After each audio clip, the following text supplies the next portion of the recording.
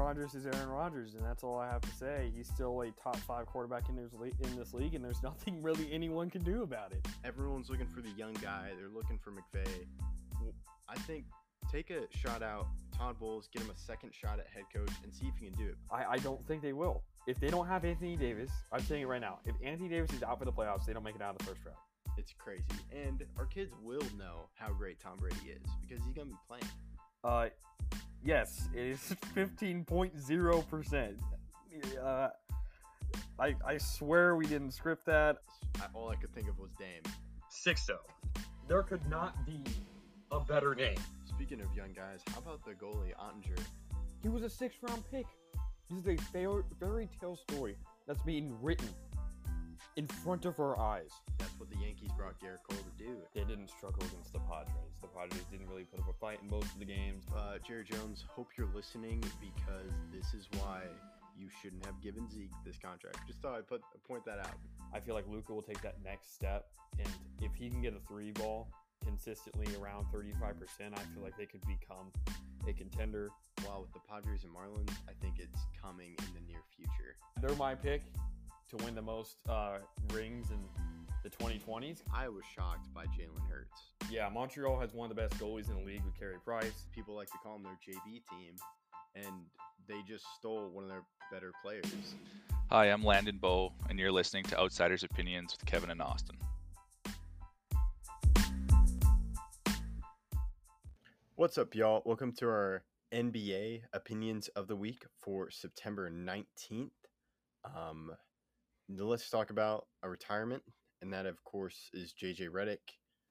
It's sad to see him go, but very impressive playoff attendance record. Just the last 2 years have hurt that record, but what are your thoughts? Well, I mean, technically he made it this year. Oh, yeah, I forgot. He just never played. That's my bad. Yeah. But yeah, great career, great 3-point shooter, 41.5%, I believe, for his career. You can fact check that real quick. A very, very good shooter. Not top 5 all time or something like that, but very, very respectable numbers. 41.5 is very impressive for a career. And so I think he isn't a cock. 415. So 41.5. Yeah, 41.5. Yeah. He isn't a Curry or a Corver or one of those guys, but he's up there. And he obviously played in the finals back in 2009 with the Magic. So I didn't know if you knew that, Kevin, but he did. I did know the Magic. I just couldn't remember the year because he spent some time with Vucevic. He did. Vucevic. So.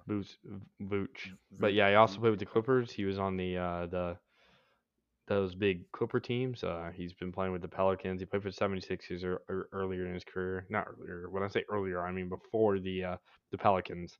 And then he also played, obviously, with the Mavs this year. Didn't play a lot much, but he was okay.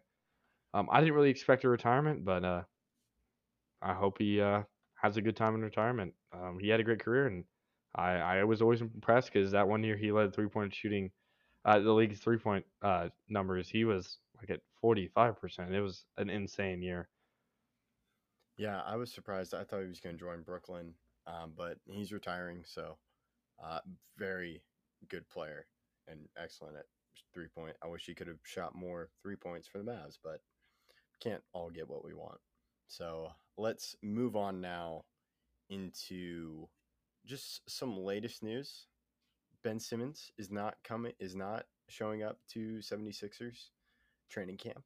So maybe a trade does get done, which means that ruins both our predictions because we didn't think a trade would be done. I just checked with the JJ Redick thing. He did shoot 45% back in 2020, and he shot 45.3%. But the year he actually led the league in 3-point shooting, he shot 47.5, which is wow, otherworldly. Still not Kyle Korver when he shot 53.6 back in 09-10, but very, very, very, very good. I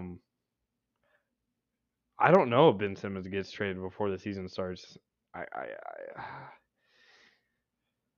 It really depends on what the Sixers are asking, and obviously that's an obvious question, but I think they're asking too much, and that will hinder his ability to get traded. Yeah, and it's only decreasing his value because everyone knows you're going to trade him. So, or he wants to get traded, so it's just the best thing if you trade him. So it's a very intriguing situation. But let's talk about ranking the top 10 NBA players next season. So this is based off their performance last season. And now we are ranking top 10. So let's start with 10, Austin. Mine is James Harden. Mine's Joel Embiid. Oh, okay. Interesting. I have James Harden here just because he had some injuries, but when fully healthy, he is very good. I am just not a fan of his playing style of shooting a lot of free throws. Yeah, if he played overseas his entire career, he would average like no free throws because they don't do flopping over there. And I'm gonna give a hint. Harden isn't in my top 10. So Ivan Embiid at 10, great center, second best center in the league behind Jokic. Just a great player. He is the future and the present for the 76ers, and any hopes to get to the finals anytime soon will be run through him. Yeah, so let's go to 9. I have Anthony Davis. He is great defensively and good offensively. Is he in your top 10? Anthony Davis is. Not yet, but at 9, I have Bradley Beal. I feel like he's one of the most disrespected players in the history of the NBA. Not only did he not make the All-Star game, not this past year, but the year before, but he's also one of the most talented mid-range range scorers in the league. Underrated passer, underrated rebounder. Not the best defender, but I feel like that's a system issue that'll get fixed this year with Wes Unseld Jr. as the head coach. But one of the best scorers in the game that I really think is disrespected in all lists. I've seen him rated at 19. How can he be 19? I have him at 9. I almost put him at 8, but I give respect to this player as he's been better in the past. But who's your number 8? My number 8, just to talk about Bradley Beal, he was close to putting in my 10, but number 8, I have Joel Embiid. So, just a little bit higher than you, but who is your number 8? My 8 is Anthony Davis. I almost put Beal above him, but I still trust that Anthony Davis on the defensive side of the ball, even if he is hampered with injuries, is still elite. So, even though I don't think he's going to be 100% ever again in his career because he's just had so many injuries, I do still believe he'll be a very effective power forward that definitely deserves to be top 8. Yeah, Anthony Davis is very good. Hopefully he can fix his injuries. So let's go to number 7. I have Jokic. I have Luka. Oh, you have Luka. Okay, I do have Luka higher than you. But yeah, I have Jokic higher than you. Yeah. So Jokic is just incredible. I just have a lot of these players higher than Jokic, but he is the best center. The only reason why I have Jokic ahead of Luka is that Jokic has consistently won playoff rounds, even with teammates injured. He is the main ball handler, even though he's a center, and even with Jamal Murray out last year, he still won a playoff round. Luka just can't seem to do that, and I don't fully blame him, but Jokic is the main reason why the Nuggets have moved so far in the playoffs the past couple of years, and I do believe that counts for something. Yeah, it's very true. Number 6, I think, is going to catch your eye. I have LeBron. Wow. Okay. Number 6, I have Jokic. Jokic can be put up too high. He still has defensive liabilities, but he is the best center in the league still, despite that, and definitely the best offensive center in the league.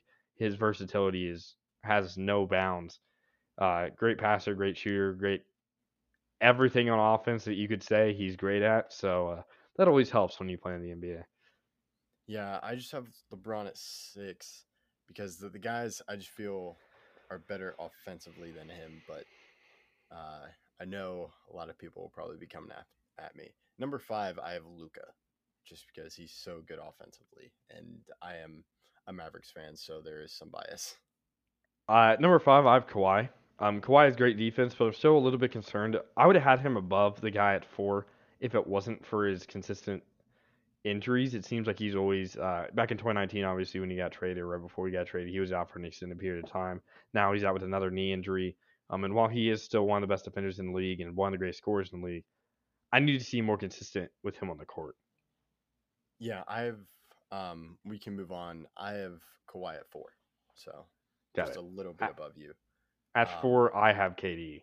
So oh, KD, wow. with his Achilles injury, still is above Kawhi. He's only had one major injury in his career, and while he is one of the best scorers in the league, I still can't verify him being in the top 3. I do not think KD is a top 3 player in this league.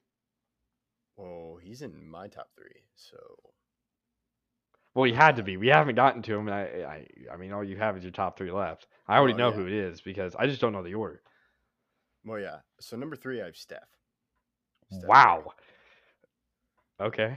I was debating him, putting him higher, but given just his 3-point acumen and how he was just playing so incredibly well, despite the people around him, I have him at 3. So who do you have at 3? I have Curry as well. I believe Curry's the 3rd best player in this league.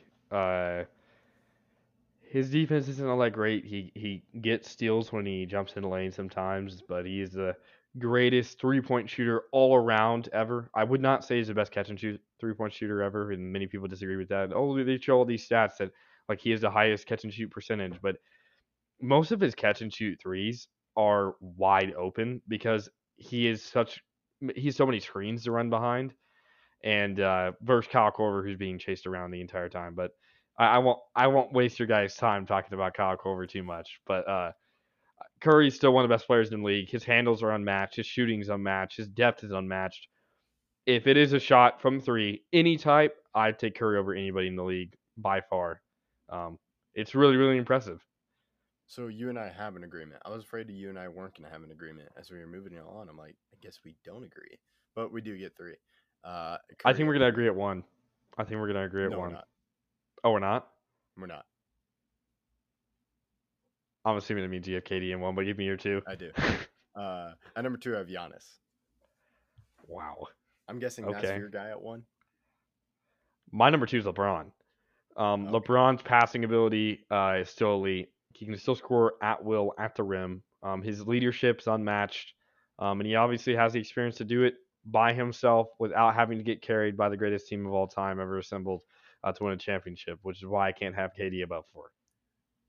That's very true. I just have KD at 1 because I looked at him and just his ability to score and with his height, that puts him above Giannis, even though Giannis is better defensively, but Giannis struggles offensively. So I just have KD given his scoring ability. That's why I have him at 1. But you do make a fair point with him having one of the best created teams of all time. I would argue that KD is in a top 2 scorer in the league. Isn't. Interesting. Is not. Okay.